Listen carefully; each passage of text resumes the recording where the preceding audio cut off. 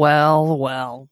If it isn't Michael Sokolowski, queen slut of the contra dance scene. Oh my God. How are you enjoying dog life there? Oh, look at him. How am I enjoying dog life? I love it. He's very cuddly. He's everything I ever dreamed. Yep. Obviously, it is hard. You know, he's a rambunctious little puppy. He chews stuff up. He has accidents. We have to walk him so much. I'm walking a lot these days. Well, that's not terrible, I guess. No, it's not terrible. It's just like, you know, my whole day is sort of dictated by like every 4 hours or so I need to walk this dog. So I need to plan everything in increments that work with that, you know? Yeah. But yeah, I love it. He's the sweetest. He just is a big old cuddle bug. He's wonderful and perfect in every way. So beautiful. I know. Majestic little doof. Michael. Yes.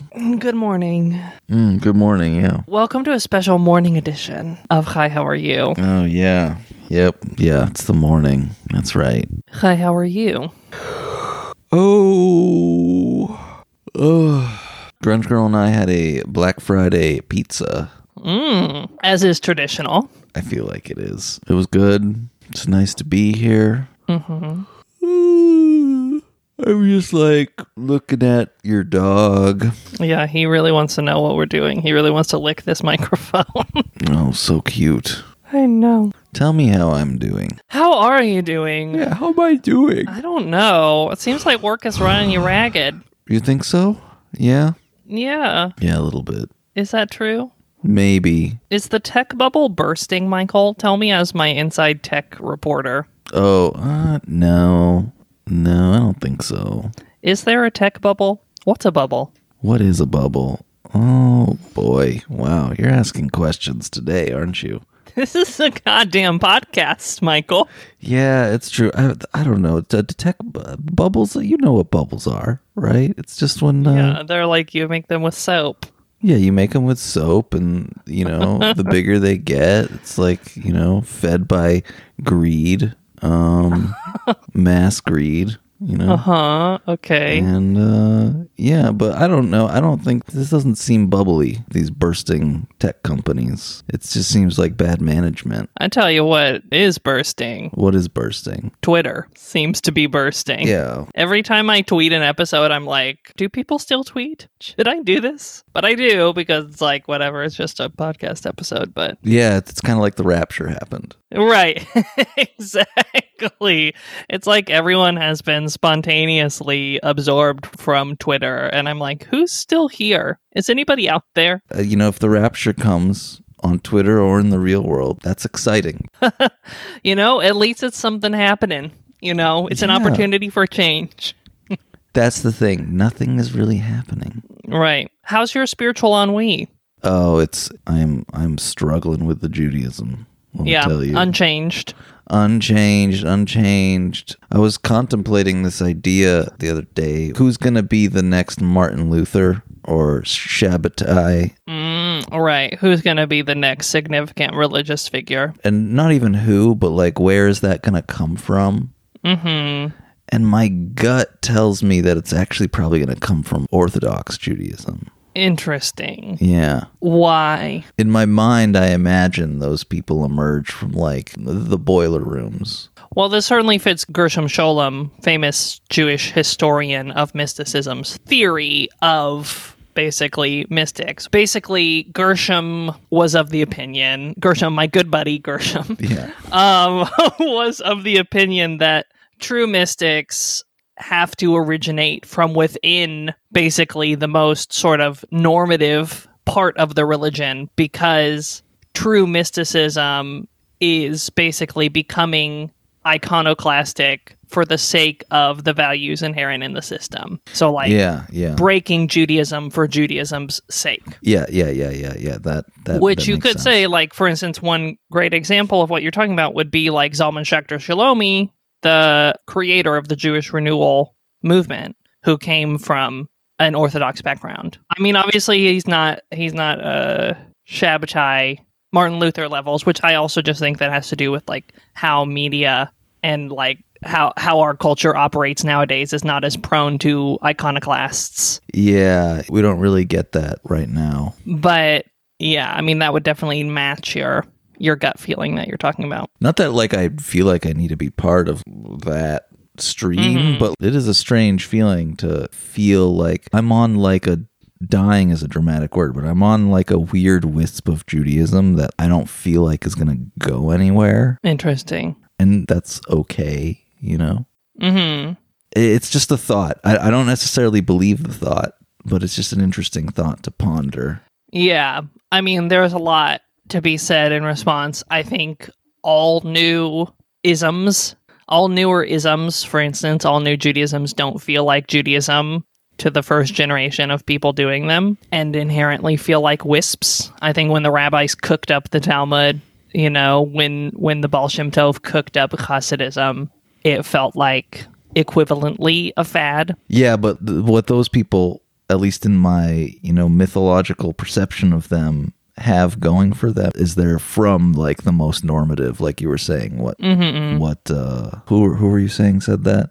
Gershom Scholem. Oh, Gershom Scholem, yeah, is the person who had that idea about mysticism in his book, Jewish Mysticism and Kabbalah. Yeah, I hear that. I mean, I think that's part of the project of Queer Talmud as a whole, is to like give people the ability to come more from that. I mean, no one can change their background, but like part of the project of Queer Talmud is to allow people to be grounded in the normative texts of Judaism. Anyway, this is a whole other discussion. No, I feel like it's related to what we're going to talk about because it's like where you come from and the context Very you're relevant. in is a little inescapable, and there's only so much you can do with it. Mm-hmm. And that can be like a beautiful limiting quality, or it can be a tragic reality. And We'll definitely talk about that. yeah, I feel like that just really gets into it. But anyway, I've just been mulling on that. Yeah. Mole, baby, mole. Mole. Judaism, frustrating. Who'd have thunk it? Very frustrating. Who'd have thunk it? Here's a side note, off the pod side note. I was just passively in the background checking our numbers. Apparently, November was our highest listenership month so far. Well, I don't think that's going to be off the pod. I think that should be on the pod, and I'll tell you why. Yeah? Because Why? I'm going to talk about it a little bit. Oh. Okay, we had like a lot of listens. Yeah, we had like double our usual listenership. I don't know how good SoundCloud stats are. I know, I think SoundClouds are actually like some of the worst. I'm going to check our Spotify ones. I won't say where, but we got a lot of listens from a peculiar location. Mm-hmm. And I looked up this location because we got like a lot of listens from a location where it just seemed very strange. And I looked it up, and it's associated with like Jews for Jesus kind of. Like that seems to be the only Jewish Right, we talked community. about this a little bit. Yeah. So I'm not going to call you out because I don't know. Maybe there's just one enthusiastic listener who's trying to break out of the seems to be a pretty conservative community out there. But I don't know what the deal is. Or what would be even funnier is if they're listening to our pod and either blaspheming it or really into it. Oh, now that would be quite a twist. Is that how you say it? Blaspheming? Blasphemizing? I think blaspheming is right. Okay. I think. So if you're out there, Jews for Jesus, listening to us, we love you. We are not sure what to think of you. We're not sure what to think of you. Thanks for listening to the show. Thanks I for suppose. listening. Yep. Wild. Yeah, Wild twist of fate. Anyway, what were you going to say about it? I don't know. It just said it's cool. Yeah, it's cool. It's pretty cool. You've single-handedly like doubled the listenership of our pod. Right. You know what? We'll take it. We'll take all listeners. Anyway, how am I, you ask? Oh, yeah, I do. I'm pretty good. Obviously, dog life is dogging along. My boyfriend's mom gave us our Christmas present early, and it's a giant TV. Oh. Here, I'll show it to you now. Well, it's a big Do you see TV. it? Yeah. Yep. It's a big-ass TV. She brought it over yesterday. I mean, it's great, playing my video games on a big-ass TV. A very sweet surprise from her. What else is going on? My boyfriend and I have been playing as a couples activity, playing a little nightly 30 minutes of the tabletop role-playing game Vampire the Masquerade, which is a very cute thing that's happening in our life. I don't know anything about Vampire the Masquerade. It's like Dungeons and Dragons, but vampire stuff. But yeah, it's just very cute. He's like guiding the little campaign. It's a very sweet, nice. cute little activity we have going on. What else is happening in my life? Well, you know, I'm sleepy, waking up early. I'm, not grumpy about Judaism at this time. It's fine. It makes me so grumpy that you're not grumpy about Judaism. I mean, I'm grumpy about like the state of Judaism as a whole, probably, I would say. But as far as the role of Judaism in my own life. What's wrong with the state of Judaism? Judaism seems to be doing just fine. No, Michael. Problem 1, Zionism. Oh, okay. Yeah. Okay. Look, you're never gonna, you just got to build a coalition with all the other Jews who aren't Zionists if you're not into that. Working on it. Okay. All right. Working on it. I just meant I'm not grumpy about its personal role in my life. It's doing fine. Yeah. Yeah, I mean, every so often I go through a little crisis about whether Talmud is actually as good as I think it is. Mm-hmm. So I'm either freaking out about whether Talmud is actually good, or I'm like in one of the few moments of being like, no, it's good. And right now I'm in one of the few moments of being like, yeah, it's good. It's actually good. Okay. So, all right, that's good. Yeah. So one of us needs to be there at any given time. My recent little nugget of why Talmud is good that I've been chewing on is just I think one of the reasons the methodology of Talmud study that I use and have been trained in and that informs this show, one of the reasons it's good is because it's inherently a mindful experience, because part of studying Talmud is contemplating how you know what you know when you read a text. For instance, in a Svara style Talmud class, that looks like explaining how you derived that each word means what it means and how you decided on their relationships to each other. And when we're forced to interrogate how we know what we know, one, it develops, I think, a reflex of, I'll say, holding our own convictions lightly, which I think is very a healthy approach to develop spiritually, holding our own narrative of the world lightly. And two, it is necessarily a mindful process because it forces self-reflection, forces us to become aware of our own processes of cognition. And I think that is good. I'm into it. So coming to that realization has gotten me into the swing of being Talmud is actually good. So you're talking generally or just right now in this current? Yeah, that's a recent upswing, yeah, formulation of thought that has gotten me into a sweet spot. Do I want to go down this rabbit hole? It just reminds me of the question I've been pondering is why has Judaism survived? Mm-hmm. Right. From a historical perspective, not from a God divine, chosen people kind of stuff. Uh-huh. I was talking with a friend about this, and he said to me, out of all the ancient Iron Age cults, Jews were the ones that wrote stuff down. Mm-hmm. Or at least preserved what they wrote down. I mean, besides Tanakh, Talmud is the biggie that was written down. Mm-hmm. That seems to perpetuate Judaism. Is it the substance of the content that propels Judaism forward? Or is it the fact that the content exists at all? Sure. Never mind. No, I'm just trying to understand. Does it matter what the Talmud says? Right. Or does it just matter that it says something? Does it just matter that it exists? Well, this gets back to, not to make our show so self-referential, but this gets back to what we talked about. At least my personal theory of this gets back to what we talked about in our last week's episode when we talked about sacred places. Mm-hmm. And just that the content maybe could have been anything at one point, but the content has acquired its sacredness through centuries of attention. Written word as sacred place. Wow. Yeah. Think about it. Okay. I mean, this is what Daniel Boyarin talks about in his book, his wonderful book, A Movable Homeland.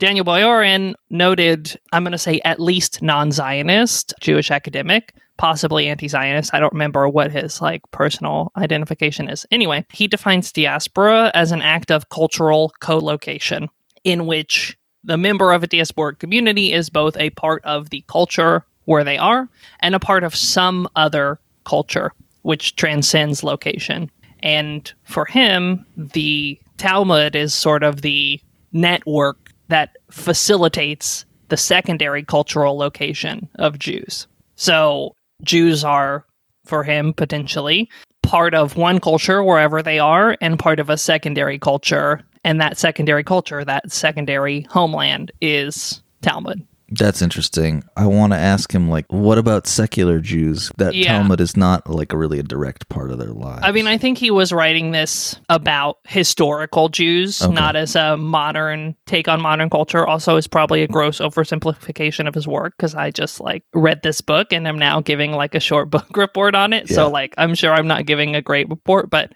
I think he was speaking historically and how those conditions inform us today more so than like, this is how things definitively are now. Yeah. Well, this is all just sort of reminds me of the episode that we're going to talk about. Right. So today. We should probably just talk about the episode. So today we're talking about Rush and Dahl Season 2, Episode 2. Yes, we are. Great episode, I thought. So good. Here's what happens in it. She wakes up as her mom. She has, last episode, participated in the theft and loss of the Krugerrands, famous Krugerrands. Mm-hmm. And her grandmother / mother comes in and yells at her a bunch in both English and Hungarian. It's basically like, you're a piece of shit, you're the worst daughter ever, yada yada. We learn that maybe they're not, the Nazis like stole all the rest of their property and put it on a gold train. Nadia sort of has this attitude of like it's gonna be fine. I'm time traveling, like I'm old hat at this now, like anything is possible. Yep. Once again, back up to her old bullshit, feeling like there are no consequences to her actions. Yeah. But this time, like, her lack of appreciation for consequences is, like, created by her supernatural experience instead of undermined by it, which is interesting. So she wants to find Ches, because Cesare Carrera has stolen the Krugerrands. That's right. And so she goes back to the Guardian Angels guy who helped her at the subway station and is like, can you help me find Ches? And he's like, I don't know. It'll take me a couple weeks. I feel like they're setting up a romance there a little bit. We'll see. I don't get that vibe, but I'm curious about it. Okay. All right. You're doing a very good job not revealing that you know everything that's going to happen in this show. Right? It's quite challenging. So she's like, you know what? Fuck that. She goes back to the present. And when she gets back to the present, she's going to find Cesare. But first, Maxine, old BFF, texts her to come to the hospital because Ruth is getting out of the hospital. But then it turns out they already got Ruth back to Ruth's house. So she goes to Ruth's house and Maxine and Lizzie are there taking care of her. And they have a bunch of really great dialogue. Basically, Maxine is like, why weren't you here taking care of Ruth? Nadia does something really shitty where she's like, why are you chasing Ruth's ambulance?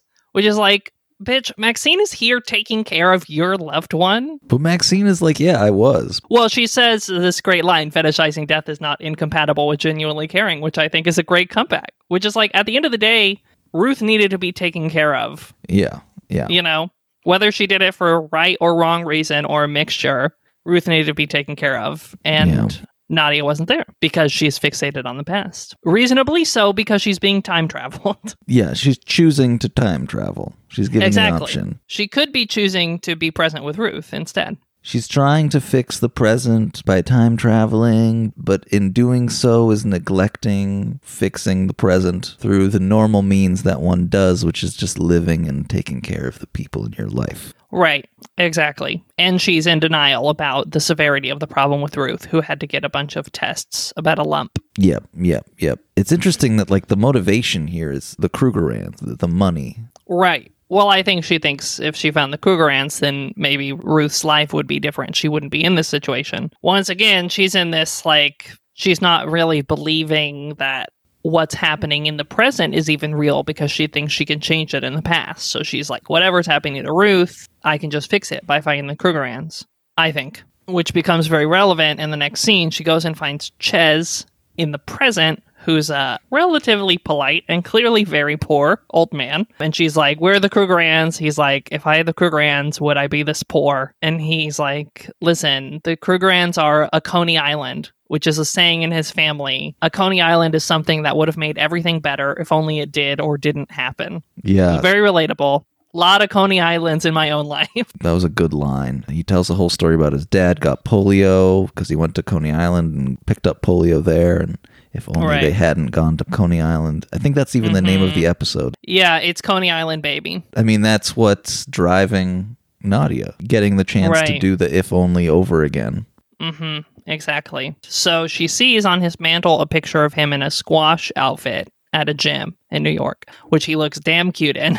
And is like, okay, I'm going to go to the squash gym and accost him. So she gets back on the time travel subway and she goes to the squash gym and she waits for Ches. Everyone makes a lot of jokes about how Ches fucks crazy chicks, basically. She learns from Ches that they hooked up again when she was not her mom.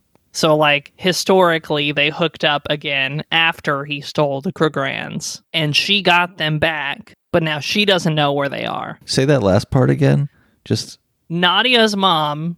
Yeah. Not possessed by Nadia, just normal Nadia's mom. Oh, yeah. Fucked Ches and got the Krugerrands back. And then Nadia's mom, as Nadia, came back, but she doesn't know where the Krugerrands are because her mom self hid them.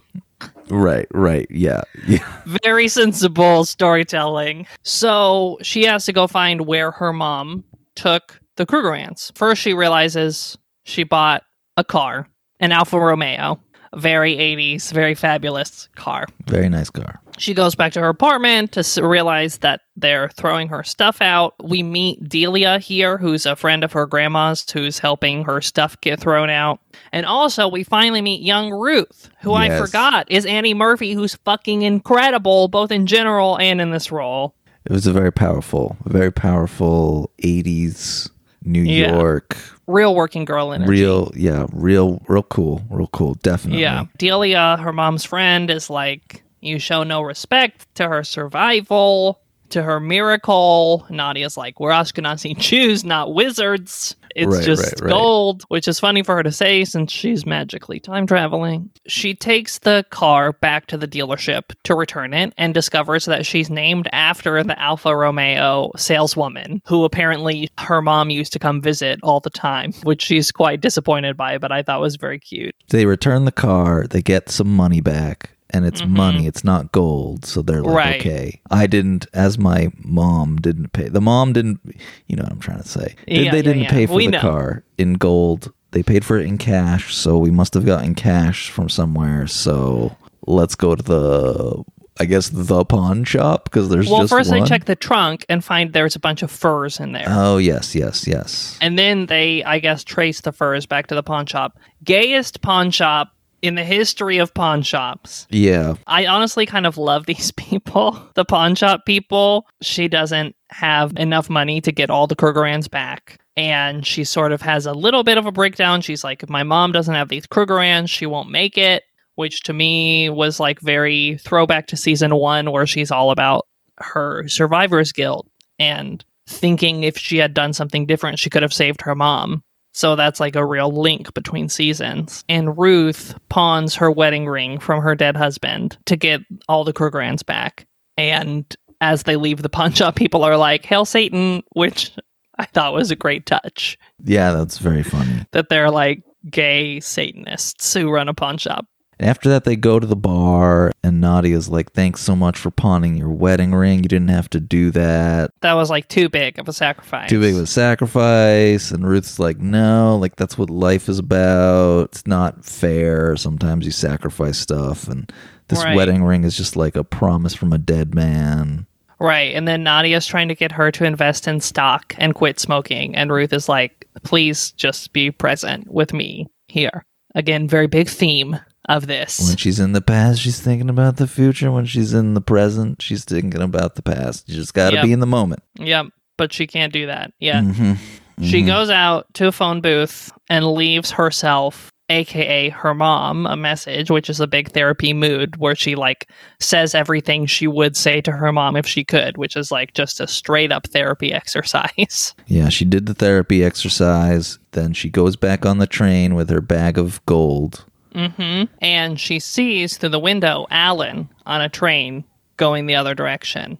Yes. And she gets up to look at Alan and try to say hey through the window. And then when she turns around, her bag is disappeared. And she's freaking out. Unclear if her bag was stolen by time or by a person unknown at this time. But it's all been for naught. Now I'm wondering if when Nadia is in the past, her mother is in the future being Nadia. Ooh, Chloe Sevigny is out there running around. Running around being Nadia. Yeah. What I just want a whole series about Ruth only, please. Because Ruth is like so wise and so great and like wise while still being a fully developed character, which is, I feel like, so rare in movies and TV for someone to be sort of like the good one while also being like a fully rounded human being. Yeah, I think the show does a good job of making her a three-dimensional character, even though she's not the main focus, you know, at least in the first season.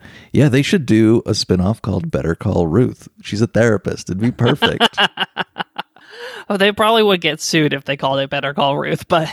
I'm sure they could work out a deal, you know. All right, Pinecole, what'd you bring?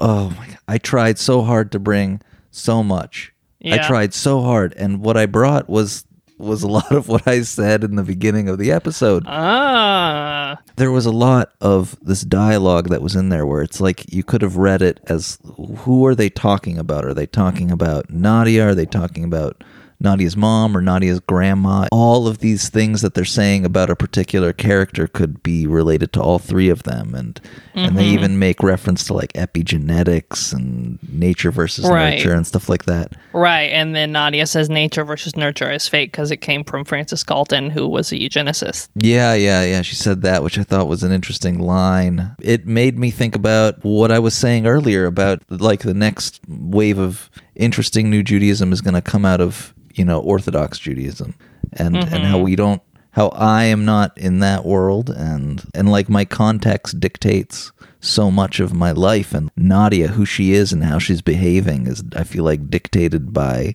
who her mother and grandmother was, and how she's fucking up in this season is similar to how her mother fucked up with her. And Nadia even says, like, the grandma, she calls out her grandma in the first opening scene and says, you know what, you were like awful to my mom and in this particular way, so like what do you expect, blah blah blah blah blah. And it was a throwaway line, but yeah, I was just thinking about you know, kind of the limits of free will in that way. I went hunting for interesting ideas about free will in Judaism, and you know, the limits of free will. At least in the rabbinic texts, there are all sorts of arguments for the existence of free will. Right. But I had trouble finding, you know, information about the limits of that free will. How much can you actually do? There was this one midrash I did find where God talks to the angel Lila, I think, or Leah, the angel that controls conception.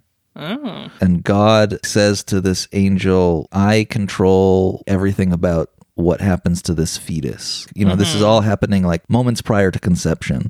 Right. Which is totally weird, but... Right, very horny of God to do. And God's like, I choose if they're going to be tall or short or fat or skinny, rich or poor, pretty or ugly. All of these attributes, but the only thing I don't control is if they're going to be good or bad. Right. That's their choice. I don't know, maybe that's actually the answer to my question. There are the limits of free will. Like, you really don't have control over so much in your life. I feel that that's like a bit of a tragedy, and I feel Nadia struggling with that and repeating these mistakes and being trapped. You're really reminding me of Rabbi Akiva's take on free will, which I think we've discussed on the show before, which is everything is foretold and also free will is given. To me, I think it means like it's possible that everything is going to happen the way it is no matter what, and we're still morally responsible for all of our choices. I don't know. As any good show does, it takes what's happening in your life, right? And throws it back in your face. Right. And so it mapped very cleanly onto like my frustration with Judaism right now.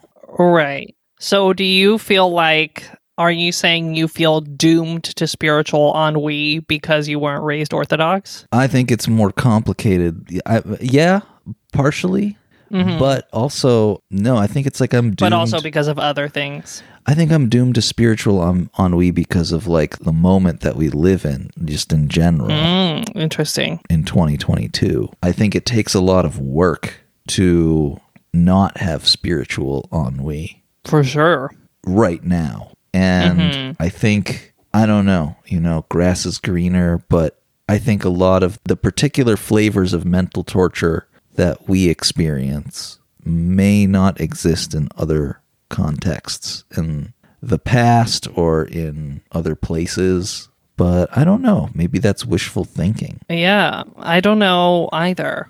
But I will say, even contained within your own ennui, there's the possibility of like, you can still potentially do the work, to try to escape that ennui or to try to transform it into something else. Yes, you could do and the work sucks, even if it's work for something as great as like a spiritual awakening. It's still work. I want to unionize this work somehow.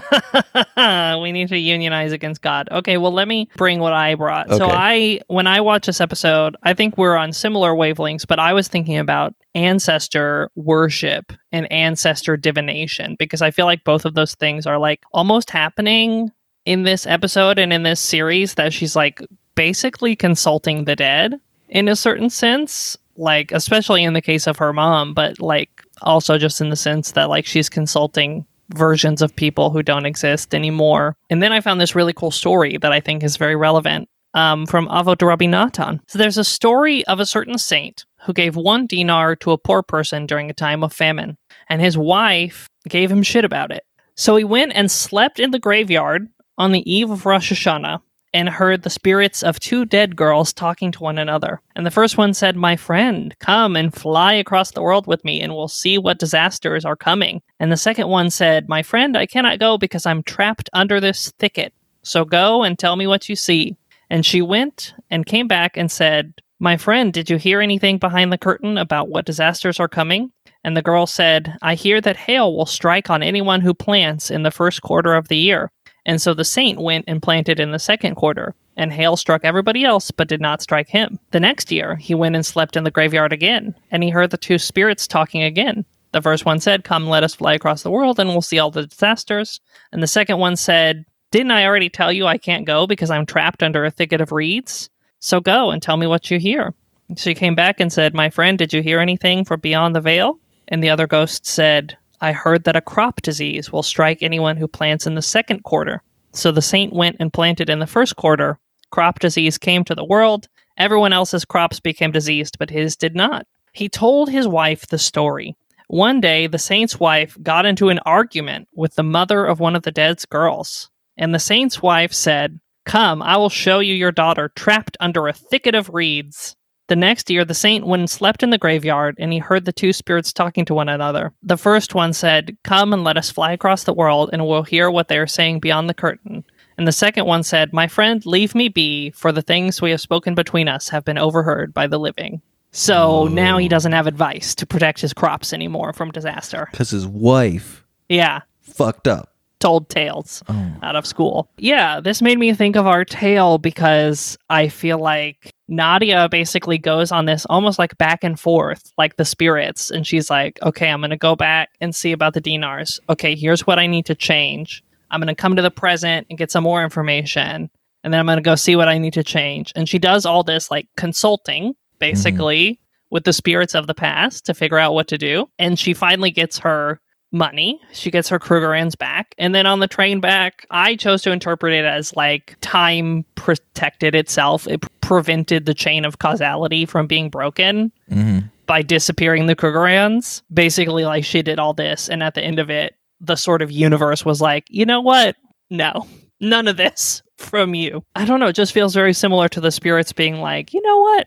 No. We're not going to give advice to the living." I wonder if someone has actually made a proof for this, but it does seem like rabbinic argument and beliefs would lead to it's impossible to fuck with time, for humans to fuck with time. I see. Yeah, like time travel, not possible. Like that seems pretty Jewish to me. I'm not sure, because it seems like divination is possible, right? Like the ghosts do give him accurate information. Yeah, about the future, but he can't go back in time and mess with the time. Right. Yeah. So I just felt like there was this connection. And so I went to look at just like what's up with talking to the dead. And I brought this Ibn Ezra commentary, which is a commentary on Deuteronomy 18:11. And the verse reads, Lo yimatzei bach ma'avir bano ubito ba'esh kosem ksamim ma'onein umenachesh umechashef urover uchaver ushoel ov uyidonei udreish el meitim. So you shall not have one among you who consigns their son or daughter to the fire, who is a fortune teller, a soothsayer, a diviner, or a sorcerer, one who casts spells, or one who consults ghosts or familiar spirits, or one who asks questions of the dead. So, Ibn Ezra says, ask questions of the dead, like those who go into a graveyard and take a bone of a dead person. Through mental concentration, they fall into a frenzy, upon which they see a simulacrum of various objects while dreaming, or even when awake. All of these practices are abominations. The true way is that the heart of man should be ever devoted to his Creator. Whenever man relies on his own crafts to learn the truth or predict the future, and not on God, he is therefore spiritually imperfect as well as mistaken. Let him who wishes to inquire of God through a prophet. For this reason, we come forthwith to the section of a prophet in your midst. This is Joshua as evidence to the pronouncement, to him you shall listen, which is from later on in Torah, and the subsequent confirmation that the children of Israel listened to him. Moreover, we find no other prophet besides Joshua who entered with Israel into the land. However, this verse also presents a paradigm for all future prophets who might arise after the time of Moshe. So, the crucial part there for me was basically just like Ibn Ezra's general approach that the reason we shouldn't do divination is because we should be relying on God. And he says elsewhere, when he's talking about astrology, he talks about like, basically it's fine for everyone else. It's fine for all the nations to do astrology and divination and stuff, just not us, because we have basically like a special relationship with God. So like, that's why we're forbidden from doing that stuff. Because we have like alternative means that we should rely on instead. That's frustrating because that stuff sounds fun. I know. He actually says, it's either him or the Ramban. I don't remember which one of them says this, but one of them says like, for this reason, the nation of Israel does have a legitimate complaint that they're not allowed access to these means. That's funny. We really want to do the magic stuff. But yeah, I don't know. This whole thing just felt very like,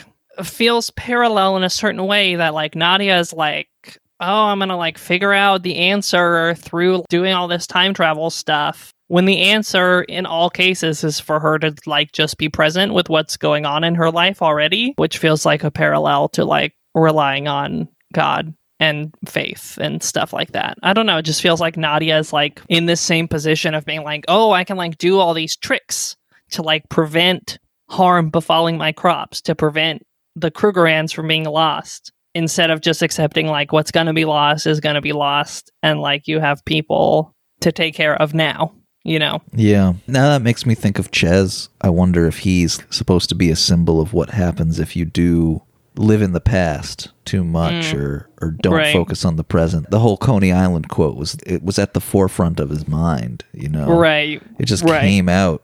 So it's something that he's thinking about a lot. You could say having the if only thought is a type of sorcery that maybe we shouldn't be engaging in. Yeah. Right. Yeah. If only I didn't live in this time of spiritual ennui. Our show is just me tricking you into thinking about your own problems. Oh my God. It is. It is. Michael, every doubt is an opportunity for the practice of faith. You know that. Or an opportunity to take a nap. Think about it that way. Or sometimes a nap could be the perfect embodiment of faith, you know? Okay. Well, I think we've wandered enough all over the hills and dales today. I do want to bring one last thing. A patron posted in a comment this incredibly wonderful quote relevant to our last episode where we talked about theologian Paul Tillich, who originated the phrase ground of all being as a form of talking about God. Big thank you to this dear patron. It reads, Mary Daly reminds us of Hannah Tillich's memory of her late husband, the theologian Paul Tillich, and how he was unable to confront the immediate reality of his life, drawn as it was into sadomasochistic practices and bondage, and which he replaced by theo-ideological abstractions. What is to be condemned and regretted is not that Tillich was a sadomasochist, but the fact that he did not find the courage to be out of the closet about his sexuality. A sadomasochist theologian, for instance, reflecting on an issue of importance in his life, as in the life of others. Our difficulty with Tillich is his lack of integrity, and not necessarily his developed taste for bondage practices, which were probably shared by many other academic colleagues, fellow priests, and everyday fellow Christians. Systematic theologians such as Tillich are representative of the millions of Christian people struggling to remain in their own sexual closets and in their own preferential beds, while building their identities without sharing their sexual stories and even condemning them in their writings. They keep pretending that friendship is not and can never be a lustful business, and that the chaotic nature of sexuality does not belong to the sphere of interest of theology except to condemn it. What? So I just thought that was really cool to learn that, like, Paul Tillich was into BDSM and couldn't deal with his own predilections. And two, that last line, the chaotic nature of sexuality does not belong to the sphere of interest of theology except to condemn it. I just thought that was really great summary of many people's approach to religion, and particularly to theology, that there's like this bifurcation between the messy business of life and sexuality and like abstractions about God as the ground of all being. I don't have any conclusions to draw about it, but I didn't want everyone to miss out on that incredible quote. So thank you, dear listener. My reaction to that is everyone should have missed out. What are we doing spilling Paul Tillich's laundry out on the floor? Well, it's been spilled now. Yeah, that's true. Well, sorry, Paul. Or not. Was that his wife that said that? Yeah, his wife's in her memoir. Oh, okay. Well, if the wife's going to say it, then we can say it too. That's the law. Thank you all so much for joining us on this journey through ennui and doubt and death and mystery. Live in the moment. Go. Live in the moment, I guess. We'll be back next week with some other bullshit. Thank you all so much for your continued support. We will continue trying to be worthy of it. And we'll talk to you next week. Shavua Tov. Shavua Tov.